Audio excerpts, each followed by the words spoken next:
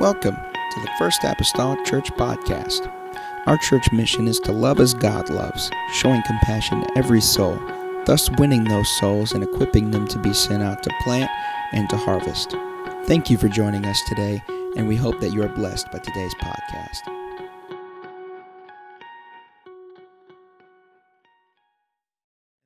Just a few verses of Scripture. I have a lot of Scripture foundation basis today, and so I'm going to read just a portion of it, and then I'm going to allow you to be seated. Everybody say, thank you, Pastor. Amen. That's right.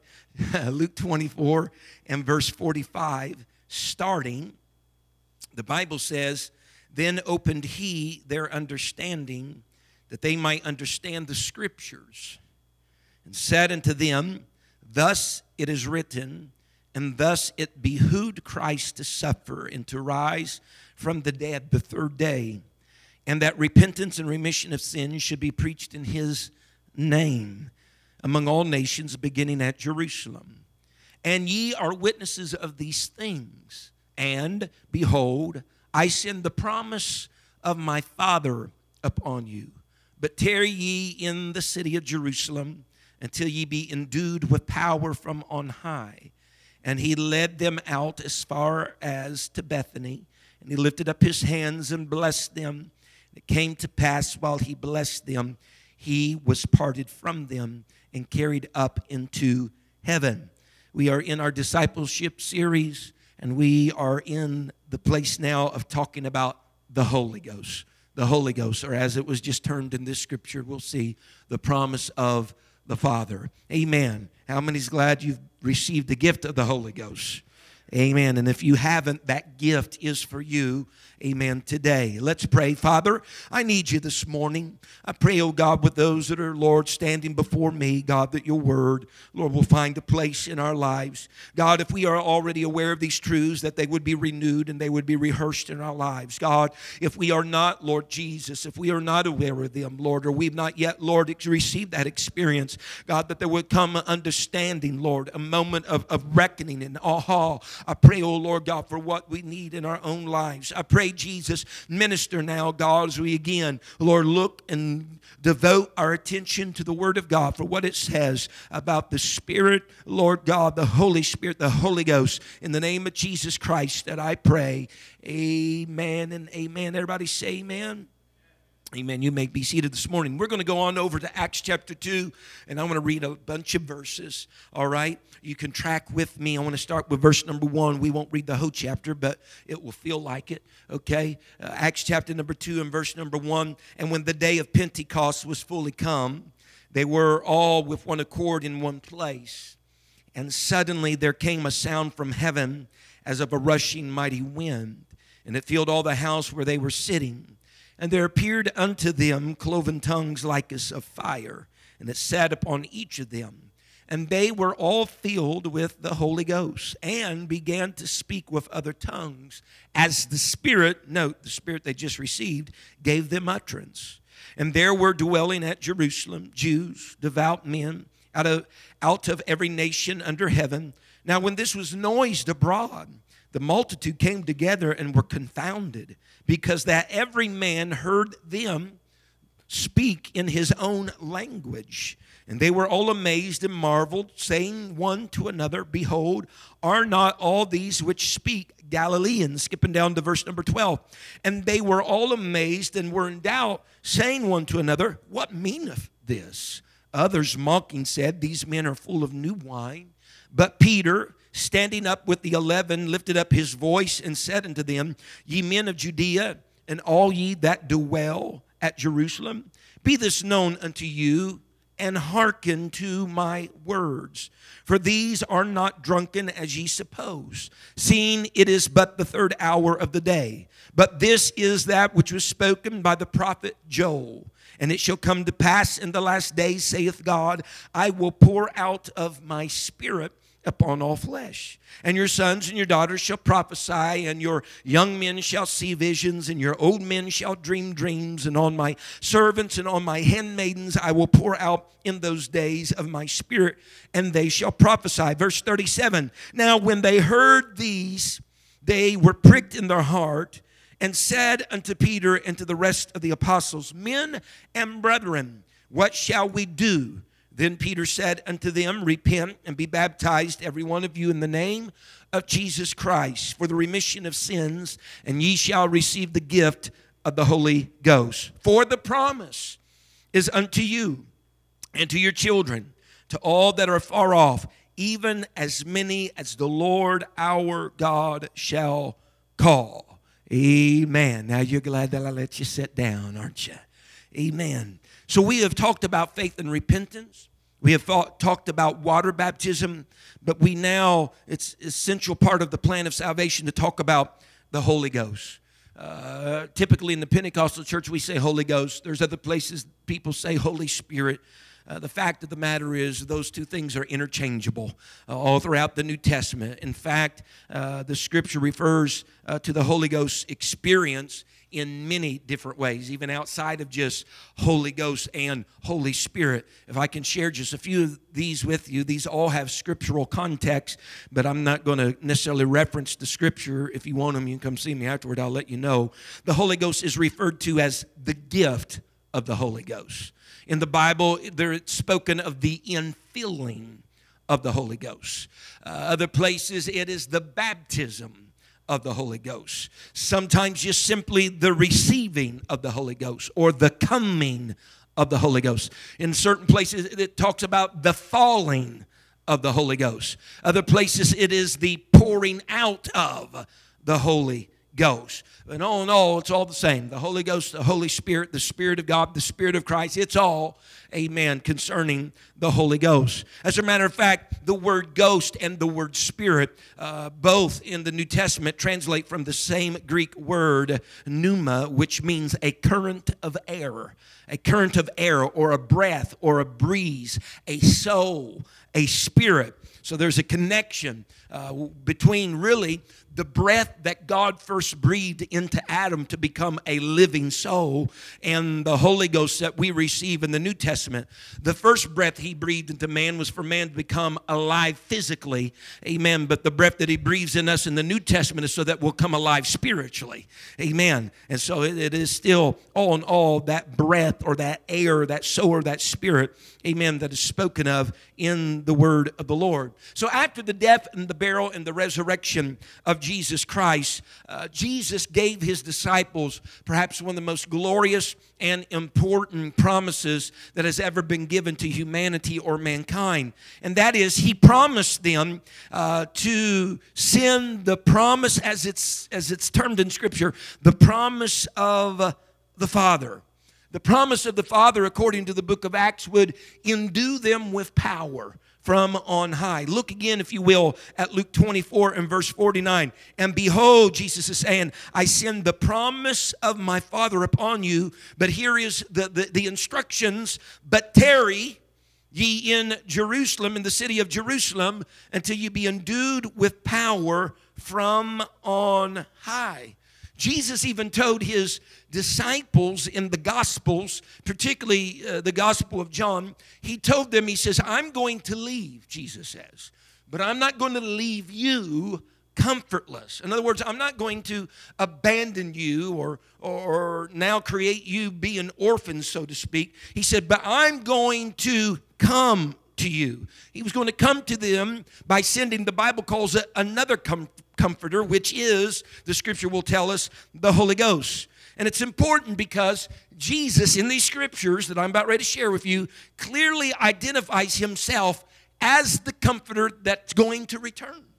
Look at it now, if you will. John 14 and verse 16, the Bible says, and this is Jesus speaking, and I will pray the Father, and he will give you another comforter, that he may abide with you forever, even the Spirit of truth, whom the world cannot receive, because it seeth him not, neither knoweth him, but ye know him, for he dwelleth with you and shall be in you. Note now, Jesus is saying, I will not leave you comfortless. I will come to you. Jesus made it very plain when he said, I'm going away, but I'm going to give you another comforter, and it's going to abide with you forever. It's been with you, but it shall be in you. Then he just removes any cloud of doubt, any confusion, and he tells them plainly, I will come to you. I will come to you. I'm not going to leave you comfortless. It's important, I think, this morning to point out in verse number 16 of John 14, he says, I will give you another comforter. Another comforter. A lot of people get all hung up on that. The word another in the New Testament, there's a couple Greek words for the word another. One is allos, the other one is hertos. And the difference between the two is this. The one that's in our scripture in John 14, the allos, means another of the same sort. The one that's used other places, hertos, means another of a different sort. In other words, Jesus says, I'm going to leave, but I'm not going to leave you comfortless. I'm going to come to you. It was Jesus, the same. He was coming, not now in the form of a man, but he would be coming as a spirit unto them. It was of the same sort. It was still the great God Almighty, but just in a different manifestation than what he had been with them as he walked among them as a man. Now he would come among them as a spirit. Amen. Dwelling inside of them. Look, John 14 and verse 26. But the Comforter, here's where it tells us what the Comforter actually is. But the Comforter, which is the Holy Ghost, whom the Father will send in my name, Jesus says, he will teach you all things and bring all things to your remembrance and whatsoever I've said unto you. So we know very clearly, Jesus says there's going to be a comforter. That comforter, I'm not going to leave you comfortless. I'm actually going to be coming to you. I've been with you, but I'm going to be in you. Now it'd be difficult for the man, Christ Jesus, to be inside of the man, Paul McGee. But he comes to us as another comforter, one of the same sort, right? Still our great God, but he's in just a different manifestation of spirit. And as a result of that, then he can inhabit this body, Paul McGee, as I walk upon this earth. And that comforter is the Holy Ghost. Amen? So Jesus was basically promising his disciples to return to them in another form or another manifestation. Not in the flesh, but in the spirit. Amen. And this promise that Jesus gave to his disciples was fulfilled on the day of Pentecost. And it's still yet being fulfilled today for those that would receive the Spirit of the Lord. Amen. But it was fulfilled on the day of Pentecost. Again, if we can go back to Acts 2, verses 1 through 4. And when the day of Pentecost was fully come, they were all with one accord in one place. And suddenly there came a sound from heaven as a rushing mighty wind, and it filled all the house where they were sitting, and there appeared unto them cloven tongues like as fire, and it sat upon each of them, and they were all filled with the Holy Ghost, and began to speak with other tongues as the Spirit gave them utterance. Remember now, Jesus told them in Luke 24, I'm going to send the promise of the Father, but this is what you need to do. Tarry in Jerusalem until you're endued with power from on high. In Acts chapter 2, on the day of Pentecost, everybody was gathered together at Jerusalem.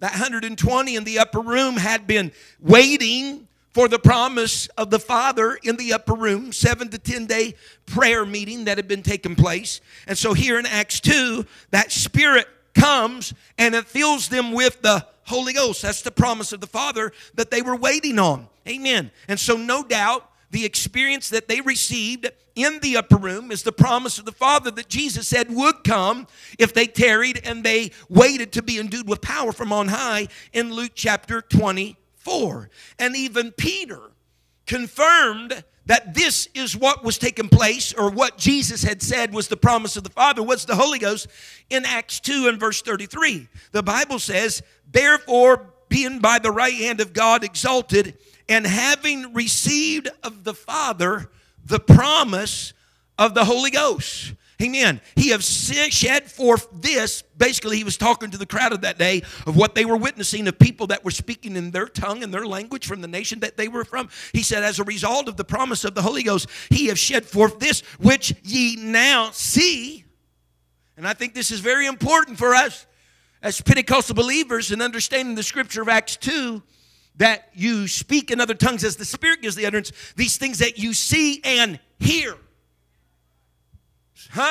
See and hear. Because did not even those that were there that day come and said, "Phew, what's the deal with these folks? They thought they were drunk." And Peter stood up among them and said, "They are not drunk, as ye suppose, seeing but it is the third hour of the day." But again, it wasn't just what they were seeing, it was what they were hearing. Amen. Each of these individuals that received the gift of the Holy Ghost were speaking in other languages, in other tongues, things that they had not been taught from their birth. But we'll talk about the speaking in tongues in weeks to come. I say weeks to come just in case I don't get finished today. It gives me a little buffer. Amen. But we'll be talking about that in weeks to come. And so notice, again, the promise is something that the bystanders both saw and they heard. Because these people that had received the Holy Ghost, evidently, and I think this is important too for an apostolic church, evidently they were acting in a peculiar way. They were acting in a peculiar way, again, so much so that the onlookers thought they were drunk. And they were speaking in a peculiar way, enough that they heard all these various languages. This is not a charge, but it's just good to think about. If someone walked into our church services today, would there be enough that they could see or hear that would cause them to scratch their head, what's going on? Amen. Amen. That these bystanders could say something is peculiar about what's taking place here again. And so we see in many instances that breath or that pneuma, that breath of God blew again here in Acts 2. They heard that sound, as it were, a rushing mighty wind that filled all the house where they were sitting. So again, this time, not for spiritual life like in the garden, not for physical life like in the garden, but for spiritual life, amen, in these believers that have been involved in that prayer meeting. Amen. And so here we go. The Holy Ghost or the Holy Spirit, however you wish to term it, it was a promise that was foretold and prophesied that would come before it ever came. This is something that the prophets, even the Old Testament, spoke of the Holy Ghost. This was not a New Testament idea all of its own. Christ, listen, God had a plan for the Holy Ghost went back at Adam and Eve's day. He had already purposed Calvary. Christ was the lamb slain before the foundation of the world, because in the will and the purpose of God, He's seen it before it was ever to even happen. And so this whole plan of death, burial, and resurrection, repentance, baptism, Holy Ghost infilling, folks, this is something that a whole lot even older, if you want to say, than 33 A.D. on Acts chapter number 2. This is something that has been in works for eons of time. And so the Old Testament, kings, prophets, all these types of people, judges, patriarchs, the Bible talks about in the Old Testament how they were moved on by the Holy Ghost. But the Holy Ghost did not dwell necessarily in them. But that dynamic changes in the New Testament. Now the Holy Ghost is dwelling and the Spirit is dwelling within people. But the prophets foretold of the day when that would happen. For instance, the prophet Isaiah in Isaiah 28 verses 11 and 12. This is back, and again, time frames in the Bible are sometimes hard to pinpoint, but this is somewhere around 730 BC. The Bible says, Isaiah the prophet, for with stammering lips and another tongue will he speak to his people, to whom he said, this is the rest wherein you may cause the weary to rest, and this is the refreshing, yet they would not hear. So Isaiah is prophesying of a day that with stammering lips and an unknown tongue, he would speak to his people, and how that was going to be their place of rest and their place of peace and their place of solitude. What does the Bible tell us even in the New Testament? We've looked at these scriptures already, but we're going to hit these things 1,000 times before this series is over. And that is this, what? The kingdom of God is not meat and drink, but righteousness, peace, right? Rest, if you will, joy in the Holy Ghost. The prophet Ezekiel, again, we see he wrote a book in the Old Testament. Again, he was around the 586 BC. This is what he said. He's prophesying, he's speaking, verse 27 and 28 of Ezekiel 36. He says, a new heart also will I give you, and a new spirit will I put within you. And I will take away the stony heart out of your flesh, and I will give you a heart of flesh. And I will put my spirit, again, emphasis here, within you, cause you to walk in my statutes, and ye shall keep my judgments and do them. Ezekiel is prophesying of a day. He says that you're going to have a new spirit, and this spirit is going to be put Not just upon you, but within you. The prophet Joel, around 800 BC. And Joel 2 and verse 28 says this, and it shall come to pass afterward that I will pour out my spirit upon all flesh. And your sons and your daughters shall prophesy, and your old men shall dream dreams, and your young men shall see visions. Peter even makes the connection for us with that prophecy in particular, because when everybody was wondering if these people were drunk, and he said, they're not drunk as ye suppose, he told them plainly, this is that which was spoken by the prophet Joel. In the last days, saith the Lord, I will pour out of my spirit upon all flesh, and your sons and your daughters shall prophesy, and your handmaidens and your servants, and your old men dream dreams, and young men see visions. In the last days, I'm going to pour out. Peter made the connection. He said, what's happening right now? These people that you see acting, you think that they're drunk and they're speaking in languages of nations you're from. He said, this is what Joel prophesied about. This is what Joel said. You know what he's saying? He's saying this was talked about long ago. It's just now coming to fruition. It's just now coming to pass. Amen. Someone say amen.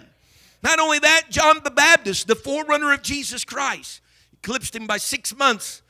6 months prior, he was born 6 months prior to the Lord. John the Baptist, in all 4 of the Gospels, proclaimed and talked about the coming of the Holy Ghost. He just got in the saddle with the prophets of old and started talking about the coming of the Holy Ghost. In Luke 3 and verse number 16, John answered, this is John the Baptist, saying unto them all, I indeed baptize you with water, but one mightier than I cometh, the latchet of whose shoes I am not worthy to unloose. He shall baptize you with what?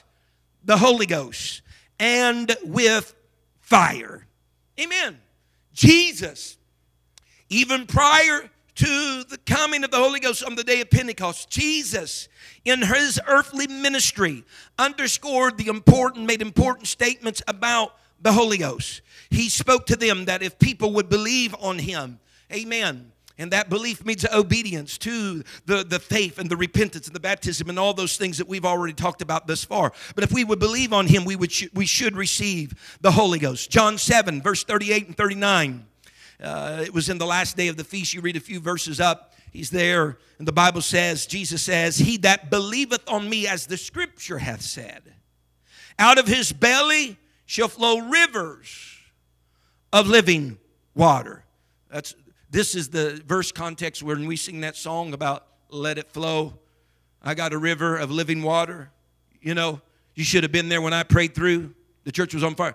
This is really the context where that whole song comes from. This chapter 7, verses 38 through 9. Out of his belly shall flow rivers of living water. Many times Jesus spoke in terms of paralleling the Holy Ghost to certain things. Water, one of them. Whenever he met the woman at the well who come to a literal well with a literal bucket to draw literal water from the well. He says, if you drink of the water that I give you, he said, you'll never thirst again.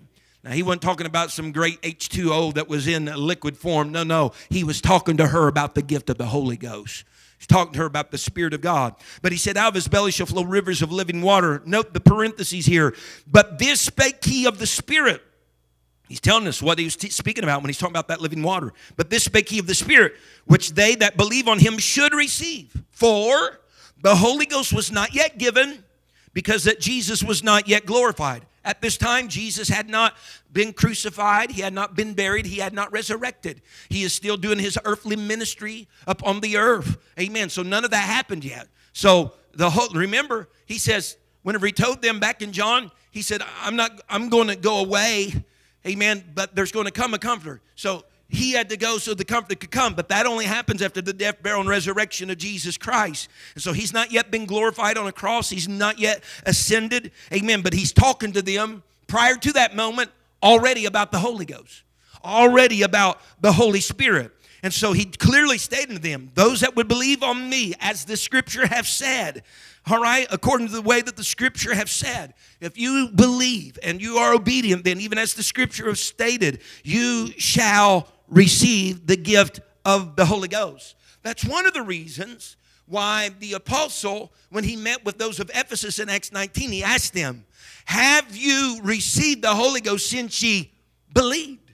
Because there's somewhat of a promise attachment there that if you believe and are obedient to, as the Scripture have said, you shall receive the gift of the Holy Ghost. And that's whenever they said, well, we've not even heard whether there be any Holy Ghost, that he said, well, if you haven't received it yet, then we need to look at your baptism. See into what you were baptized. Because there might be something there that we might need to address or get in alignment with as the Scripture have said. Note the word there in John 7 and verse 39. They that believe on him should receive. That word should in the Greek is translated this. It's the word mello, all right? But it conveys this. It's the idea of expectation, to intend, to the sense of purpose, duty, and necessity. In other words, they that believe on him should be expecting to receive the Holy Ghost, should intend on receiving the Holy Ghost. They should, if you will, purpose, make it a necessity and a duty that I am going to receive the baptism of the Holy Ghost. Someone say amen. And so true believers shall have, he said, they shall have, out of their belly shall flow these rivers of living water. And again, he is referring to the Holy Ghost. Note, though, this is Jesus himself saying all this in John 7. Jesus is not implying as though the Holy Ghost is optional or it's an elective that they can either take or don't take. Right? He's talking it and couching it in terms as though it is something to be expected. Yes. It is something to be expected, intended, purposeful. Amen. It is, if you will, the duty of every believer to be a recipient of the baptism of the Holy Ghost. Not only that, Jesus' words now, when he spoke to Nicodemus in John 3, Jesus' words confirm to us that being born both of the water and the Spirit was our prerequisites, was our way, our means, our entrance into the kingdom of God. John 3 and verse number 5, Jesus answered, he's speaking to Nicodemus, said, verily, verily, I say unto thee, except a man be born of water and of the Spirit. Water baptism, Spirit baptism. He cannot. Folks, I say that with all love and consciousness, but I say it, though, with urgency, too. He cannot enter into the kingdom of God. Jesus was very plain. Unless we're born of water and of Spirit, we cannot. And that's Jesus. This is not second-tier information. This is Jesus. Cannot enter into the kingdom of God. Someone say amen. And so Jesus, just as much as he said that, he also made it clear, as we've already looked at, that he would return in spirit form as the Holy Ghost, as the Comforter, and dwell within his disciples. John 14, verse 17 through 18. Even, he says, the Spirit of truth, whom the world cannot receive, because it seeth him not, neither knoweth him, but ye know him. For he dwelleth with you and shall be in you. I will not leave you comfortless. I will come to you.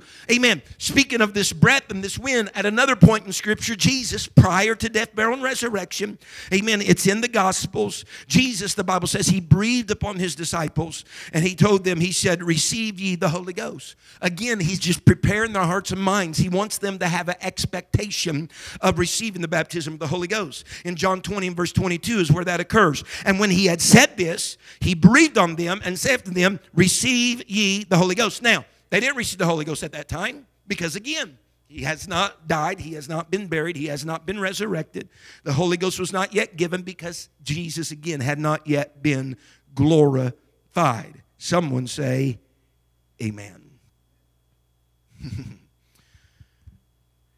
Whenever Jesus had his 12 disciples, and he had already commissioned them before he ascended, he had already commissioned them for ministry, that they are to go into all the world and preach the gospel to every creature. He has commissioned them for ministry. But he specifically tells them one thing in particular, that they could not really truly begin their work until they first had received the Spirit of the Holy Ghost. In Acts 1, 4, and 5, Acts chapter 1, verses 4 and 5, he says, and being assembled together with them, he commanded them that they should not depart from Jerusalem. Because that's where he told them to go and tarry He wants them to go, Sister Jessup. He wants them to go to Ephesus and Galatia and Cappadocia, and he wants them to go all these places. But he don't want them to go without being empowered. He don't want them to go without having received the Spirit of the Holy Ghost first. And so he says they should not depart. Don't you boys leave. Don't you go and try to do this on your own. He says until, don't you depart from Jerusalem. But he says, but wait, which means expect. But expect the promise of the Father, which saith he, ye have heard of me. For John truly baptized with water, but ye shall be baptized with the Holy Ghost not many days hence.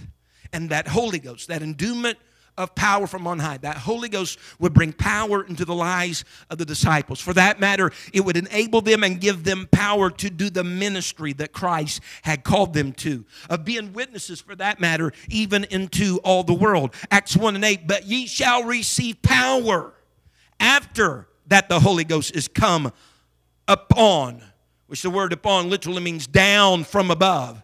That it will come upon you. And ye shall be witnesses unto me both in Jerusalem and all Judea and Samaria and to the uttermost parts of the earth.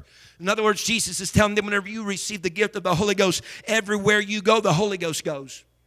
Everywhere you go, the Holy Ghost goes. And you're witnesses unto me because you have my Spirit. Everywhere you go, amen, it goes along with you. So the Holy Ghost was foretold through the prophets, through John the Baptist, amen, through Jesus himself, amen. And the Holy Ghost, we know, according to the word of the Lord, was absolutely fulfilled. It came to pass. The grand book of Acts. Brother McGee, you're doing an awful lot of reading in these things about the book of Acts. Well, the book of Acts is the history of the church. The book of Acts is the history of the birth of the church.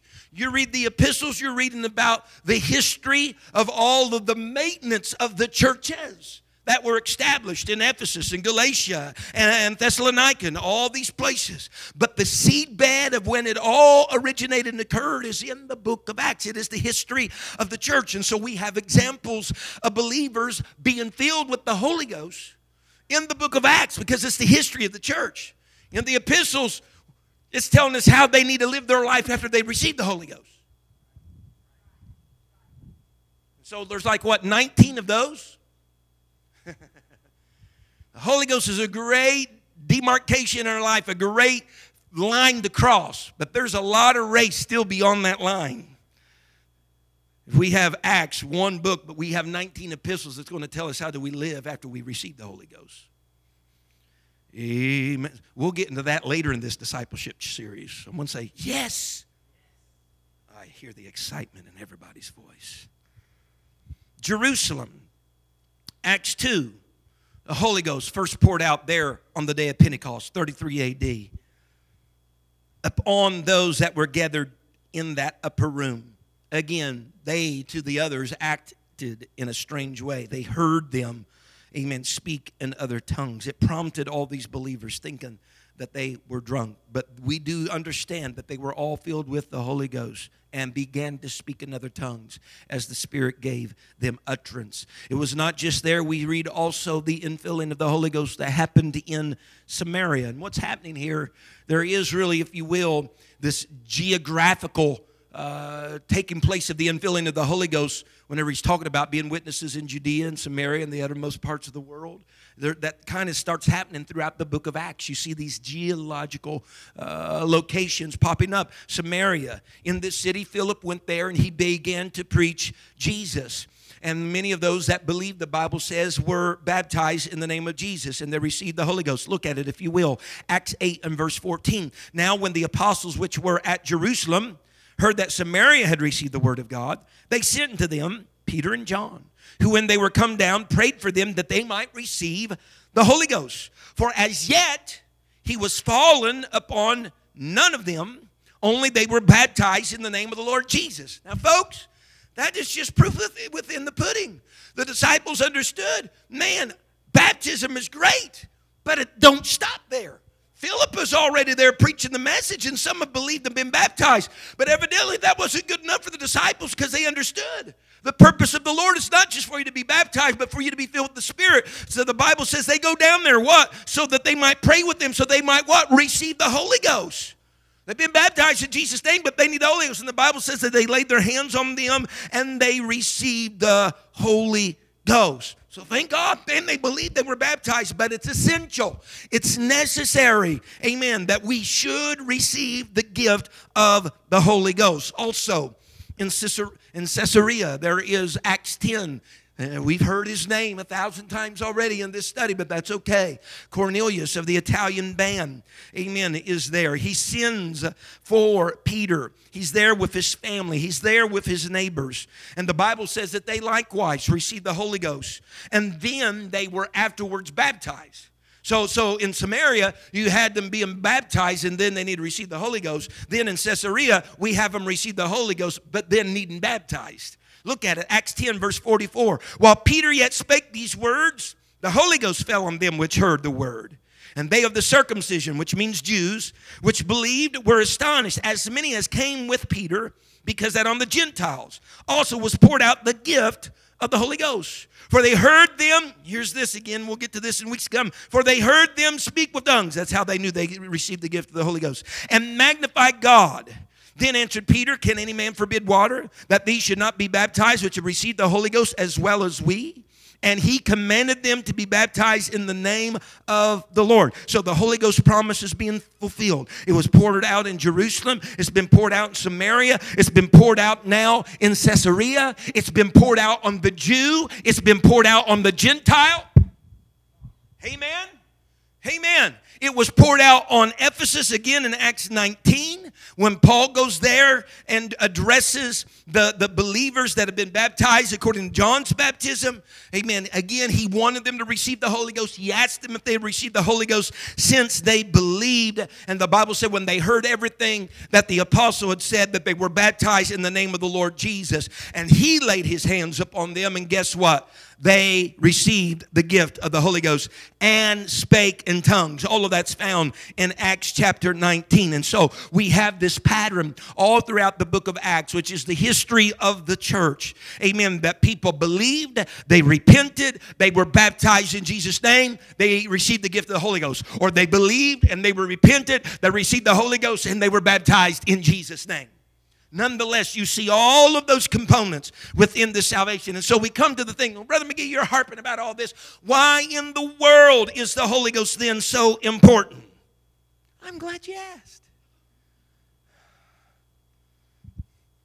Number one, let's hear Jesus again from John 3. It's important because birth of water and spirit is integral to us entering into the kingdom of heaven. All right? It's important. I think if there was no other reason, Brother Fred, I think that would be enough for me. That it is water and, not a water or, but it's a water and spirit in order to enter into the kingdom of God. Sister Roxana, that would be enough for me. But there's more. There's more perks, if you want to call it that. Amen. To having the Spirit of the Holy Ghost. Amen. The Holy Ghost is, again, part of God's process of imparting salvation unto us. Look, if you will, Titus 3 and verse number 5. It lists two elements through which God saves us. Again, here it is, water and spirit. The washing of regeneration and the renewing or the infilling, if you will, of the Holy Ghost. Hallelujah. It says, but according, look at the scripture, but according to his mercy, he saved us. According to his mercy, he saved us, which mercy, simplest definition, is whenever he didn't give you what you deserved. So mercy is, him giving you mercy is not getting something you should have got. Him giving you mercy is not getting something you should have got. So if you got what you should have got, you should have been damned. Yeah, you should have been written off. But he saved us because he kept us from getting what we should have got. And the means by which he saved us was by washing of regeneration and the renewing of the Holy Ghost. Amen. Furthermore, in 2 Thessalonians 2 and verse number 13, Paul states that we are saved, look at it now, through sanctification of the Spirit, or the infilling of the Holy Ghost, and belief in truth. But we are bound to give thanks always to God for you, brethren, beloved of the Lord, because God hath from the beginning chosen you to salvation. How? Through sanctification. We're set apart of the Spirit. The Holy Ghost sets you apart. That's what made those other people say, what's going on here on the day of Pentecost? These folks acting a little like something. Because they received the Spirit that set them apart, made them peculiar, different from the common man or the common woman. Amen. And the belief of the truth. The Holy Ghost makes you God's property. I am not my own, the apostle said. I'm not my own. My life is not my own. I belong to Him. It makes us God's property. Romans 8 and verse number 9. But ye are not in the flesh, but in the Spirit. If so be that the Spirit of God dwell in you. Now, again, this is just kind of like an in-your-face scripture in the Bible. So I'm just going to read it. Now, if any man hath not the Spirit of Christ, he is none of His. You don't have God's Spirit? He don't own you or claim you. You have God's Spirit? He owns you. You're His. He claims you. And let me tell you something. He's going to take care of His own. He's going to take care of His own. The Holy Ghost. It's important to have the Holy Ghost. Because the Holy Ghost inside you, watch this. The Holy Ghost inside you gives you resurrection power. Woo! Man, I want to be a part of that. The Bible says in Romans 8 verse 11, but if the Spirit of Him that raised up Jesus from the dead dwell in you, He that raised up Christ from the dead shall also, everybody say also, quicken your mortal bodies by how? By His Spirit that dwelleth in you. Honey, I need resurrection power on Rapture Day. And the resurrection power comes from the Spirit that I get right now. When I receive the Holy Ghost, I receive resurrection power. That when the trumpet sounds, that Spirit says, let's get up. Woo! Let's get up. It's time to go up. Amen. All of that is by virtue of the Spirit and the power of the Holy Ghost. Amen. Now someone's excited, man. They're hearing about, man, this is pretty important. Entering into the kingdom of God, it's resurrection power. It's God's ownership on my life. Man, it's a procession into salvation, away from sin. It's all these things that, man, where do I sign up? Right? Well, I got good news for you. This isn't for the rich or just for the elderly. This isn't for the poor or just the adult. It's for the teenager.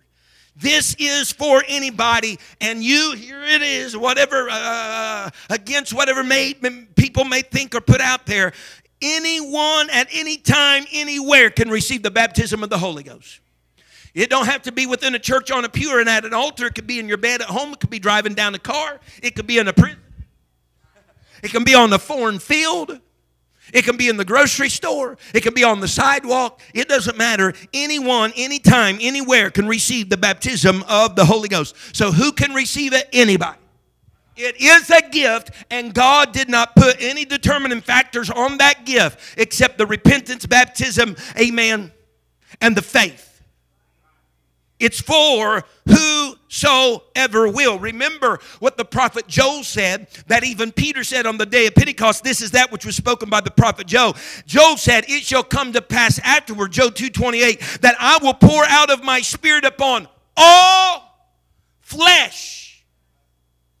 White flesh, black flesh, yellow flesh, brown flesh, wrinkled flesh. Upon all flesh. Peter even said in Acts 2 verse 39, speaking of the Holy Ghost that had come, he said, for the promise, that promise of the Father that we began with, he said, it is unto you, those that were gathered there of every nation, creed, and tongue. It is unto you and to your children. I'm glad the Holy Ghost is generational. Hallelujah. I'm glad the Holy Ghost is generational. And to your children and to all that are afar off. Now see, something was happening right there in Peter that was just really special taking place. Because that's just not talking about distance from where Peter is. Some may take it like that, but that's just not talking about distance. It's talking about including the Gentiles, those that were not Jews. If you can, real quickly up there, I don't think you have this, but that's okay. Ephesians chapter number 2, in verse number 13, he says, to those that are afar off. I want to read verse number 13 and verse number 17. But now, this is the Apostle Paul speaking to the church at Ephesus. Amen. But now, in Christ Jesus, ye who sometimes were far off, are made nigh by the blood of Christ. Look at verse 17.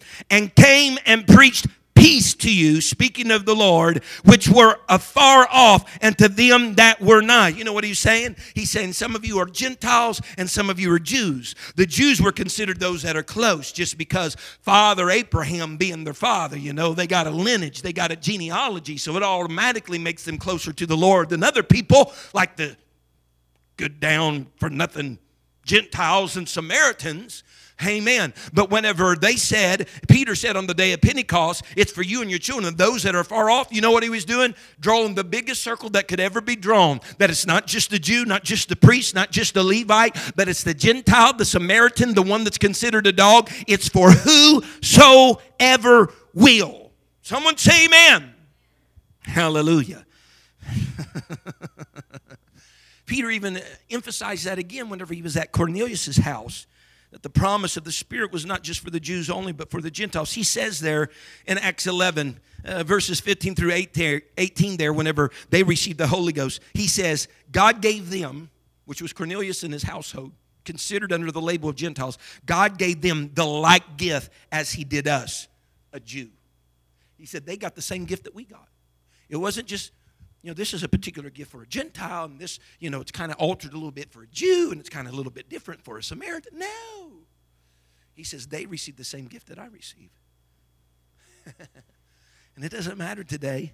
It's the same gift for anyone, whosoever will. The Apostle Peter went on to state, and I'll close here this morning, seeing our time. The Apostle Peter went on to state that basically people of every nation was eligible to receive the gift of the Holy Ghost. Look at it, Acts 10, verse 34 and 35. Then Peter opened his mouth and said, of a truth, I perceive that God is no respecter of persons, but in every nation he that feareth him and worketh righteousness is accepted with him. And if, like Jesus said to John, or to Nicodemus, by water and by spirit, by being born again of the water and the Spirit, we have access or can be enter into the kingdom of God, then when we go to Revelation and we look at heaven and the scriptures of Revelation 7 that says there was a number that no man could number. All nations, kindreds, peoples, and tongues. You know what that means? That means it was for sure for whosoever will, regardless of our nationality, race, or who we were, if you will, as far as skin color. It was for whosoever will. Jew, Gentile, Samaritan. It's for us all. Amen. And anybody can receive it. You can receive the Holy Ghost today. Oh, Brother McGee, don't tell me. No, I'm serious. You can receive the Holy Ghost today. Absolutely. And if you need baptized in Jesus' name, we can make that happen right now today. Amen. And I implore you that if you're thinking about that, the sooner that you just come, man, if you're a man, go to Brother Fred. If you're a woman, go to Sister Penrod over there. Let us know. We'll get her done. Amen. In the name of Jesus Christ. If you'll stand with me today, the Holy Ghost. Whew, I'm God's property. God's property. God's property. Hallelujah. Salvation has come. Salvation has come. If we bow our heads here today, I pray of nothing less that those of us who have experienced this gift and this promise of the Father, maybe as we have spoke today, this is just reaffirm things perhaps that you have already known or that you have been acquainted with, but it's just kind of brought them to the surface again to reacquaint and remind ourselves of this precious gift that we have received. But perhaps there's somebody else here today that have not yet received the gift of the Holy Ghost. Sir or ma'am, it is for you. Hallelujah. As Jesus stood in that last day of the feast and said, whosoever will, let him come and drink of the waters of salvation or of life freely. This is for you today. Amen. You can be a recipient of the baptism of the Holy Ghost. It is a free gift. Amen. For you. He wants your children to have it. He wants generations of you from now to have it. There is a whosoever will that is all encompassing. You can come to the Lord with whatever situation or status of life that you may be in, and you can repent unto the Lord. You can lay everything before the Lord. Amen. You can believe that He is, and He is a rewarder of them that diligently seek Him. You can come to Him by faith, believing that He wants to give you this gift and that you can receive this gift, and you can walk out of here today, amen, a new creature in Christ Jesus. You can walk out of here today God's property. God's property. He has not left us comfortless. He's not left us as orphans. He said, I will come to you. Sir or ma'am, God is wanting to come to you today. Particularly you.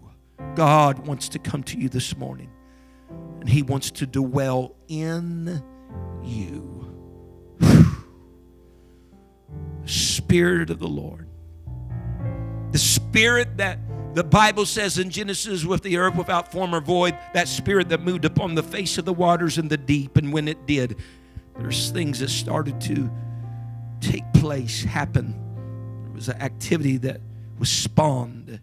That same Spirit wants to move upon the void areas of your life. That same Spirit wants to move upon your life. Hallelujah. And make a change and an alteration today. Can we lift our hands across this place today? Can we just be mindful of the Lord and begin to pray to God? Lord, if you've already been a recipient of the Holy Ghost, thank Him for it today. If you've not yet received the Holy Ghost, you can still thank Him for it today. Amen. That you should receive. Remember that word should, with expectancy, with intention, with duty and necessity. God, I'm looking forward to it. I'm looking forward to it. I have faith and I've already repented, Lord. Maybe you need baptized. Maybe you already been baptized. Wherever you are in that plan and those steps, you should. There should be an expectancy in your heart, a desire, a longing, a hunger. Hallelujah, Jesus. Yes, God. Yes, God. Oh, I need Him, I need Him, I need Him, I need Him, I need Him. Brother Mason, let's just sing just a little bit of something. If people want to pray in an altar today, we want to give you opportunity to do that. I don't want to close this service without extending that opportunity, being that we have spoken about the gift of the Holy Ghost today, the promise of the Father. Folks, that just wasn't a day of Pentecost occurrence. He's still giving people and filling them with the gift of the Holy Ghost. That just wasn't Pentecost. Amen. That thing goes on. It lives still yet today. People are still receiving the gift of the Lord. Hallelujah. The power of God in their life. Hallelujah. Oh, will you just seek after Him right now with your mind and your hands devoted to Him right now in this moment? I love you. Thank you for listening. If you would like more information about our services and activities, you can find us on Facebook, Instagram, and Twitter with the username FACMC. Again, that's FACMC. Thank you and have a blessed day.